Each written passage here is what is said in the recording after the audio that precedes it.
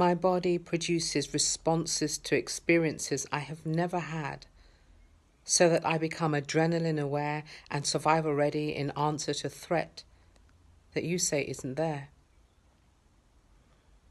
I burn from slights I do not see with my eyes, yet feel in my humanity, and erupting rage, impatient, rises up to shout down voices that have never spoken directly to me or even in my time.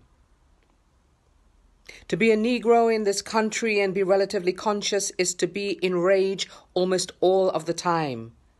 James Baldwin.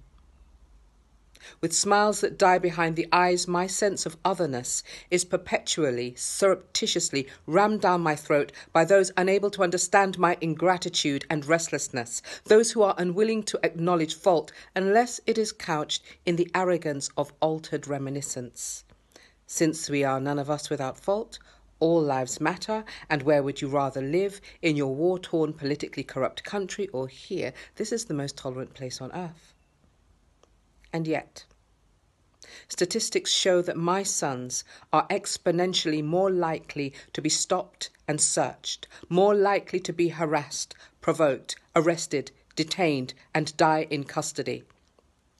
One horrifying, mind-numbing, bone-chilling event after another strengthens the nagging, inescapable truth that the institutions built on the backs and bones of our taken freedoms and youth do not extend themselves to us as fully as they ought or as fully as they say. And the rage gets caught in my throat. The rage is my cage and my propulsion, intramural and external, cells with knee-jerk reactions. As I push water I'm forbidden to drink uphill, treading corn while muzzled, sustained by sweat and rage.